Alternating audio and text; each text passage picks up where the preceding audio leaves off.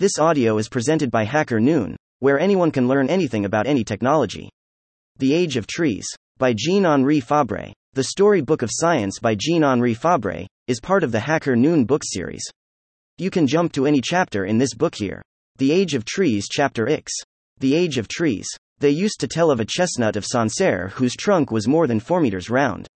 According to the most moderate estimate, its age must have been 300 or 400 years. Don't cry out at the age of this chestnut. My story is just beginning, and you may be sure that, as a narrator who stimulates the curiosity of his audience, I reserve the oldest for the end. Much larger chestnuts are known. For example, that of Neuve Sella, on the borders of the Lake of Geneva, and that of Esau, in the neighborhood of Montélimar. The first is 13 meters round at the base of the trunk. From the year 1408 it sheltered a hermitage, the story has been testified to. Since then 4 centuries and a half have passed, adding to its age, and lightning has struck it at different times. No matter, it is still vigorous and full of leaves. The second is a majestic ruin. Its high branches are despoiled. Its trunk, 11 meters round, is plowed with deep crevices, the wrinkles of old age. To tell the age of these two giants is hardly possible. Perhaps it might be reckoned at 1,000 years, and still the 2 old trees bear fruit, they will not die. 1,000 years. If Uncle had not said it, I should not believe it. This from Jules. Shush. You must listen to the end without saying anything, cautioned his uncle. The largest tree in the world is a chestnut on the slopes of Etna, in Sicily. Look at the map. You will see down there, at the extreme end of Italy, opposite the toe of that beautiful country which has the shape of a boot, a large island with 3 corners. That is Sicily. On that island is a celebrated mountain which throws up burning matter, a volcano, in short.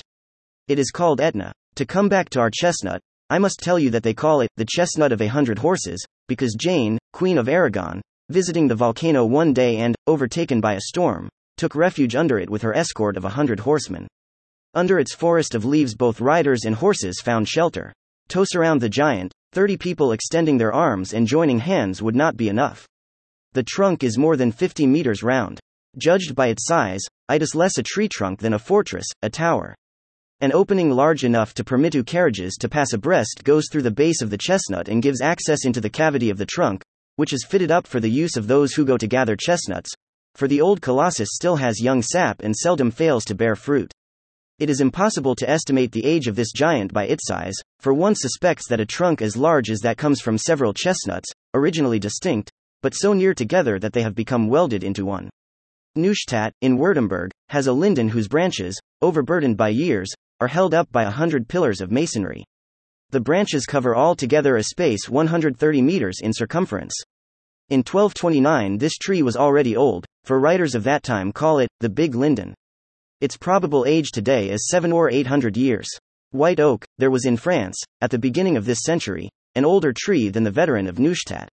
In 1804 could be seen at the castle of Chailly, in the Deux-Sèvres, a linden 15 meters round. It had 6 main branches propped with numerous pillars. If it still exists it cannot be less than 11 centuries old.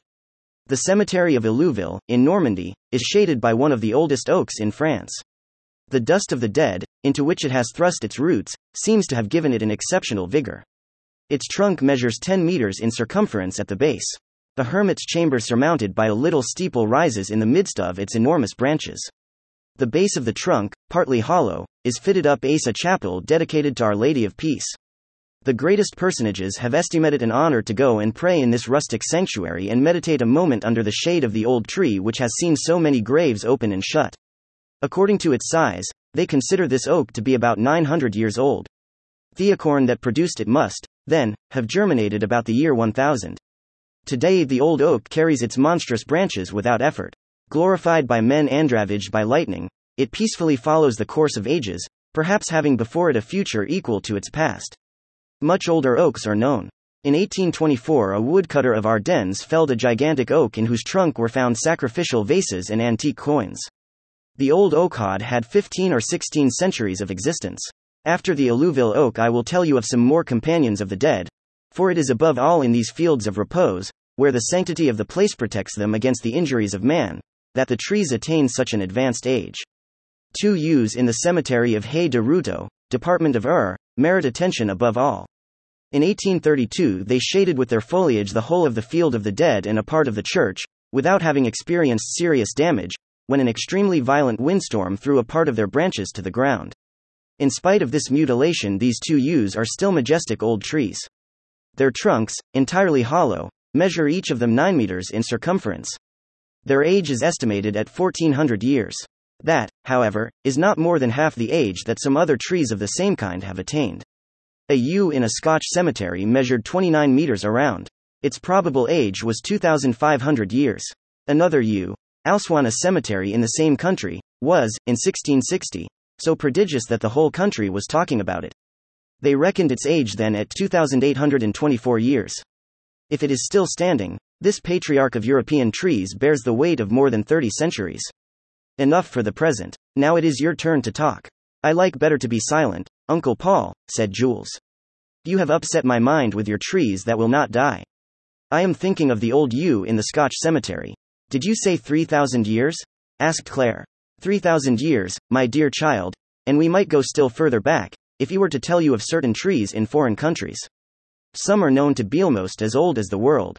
About Hacker Noon book series, we bring you the most important technical, scientific, and insightful public domain books. This book is part of the public domain. Jean-Henri Fabre, 2018. The Story Book of Science. Urbana, Illinois. Project Gutenberg. Retrieved https://www.gutenberg.org, cache, EPUB, 56795, PG 56795 images. HTML. This ebook is for the use of anyone anywhere at no cost and with almost no restrictions whatsoever. You may copy it, give it away or reuse it under the terms of the Project Gutenberg license included with this ebook or online at www.gutenberg.org, located at https://www.gutenberg.org, policy, license, HTML. Thank you for listening to this HackerNoon story, read by Artificial Intelligence. Visit hackernoon.com to read, write, learn and publish.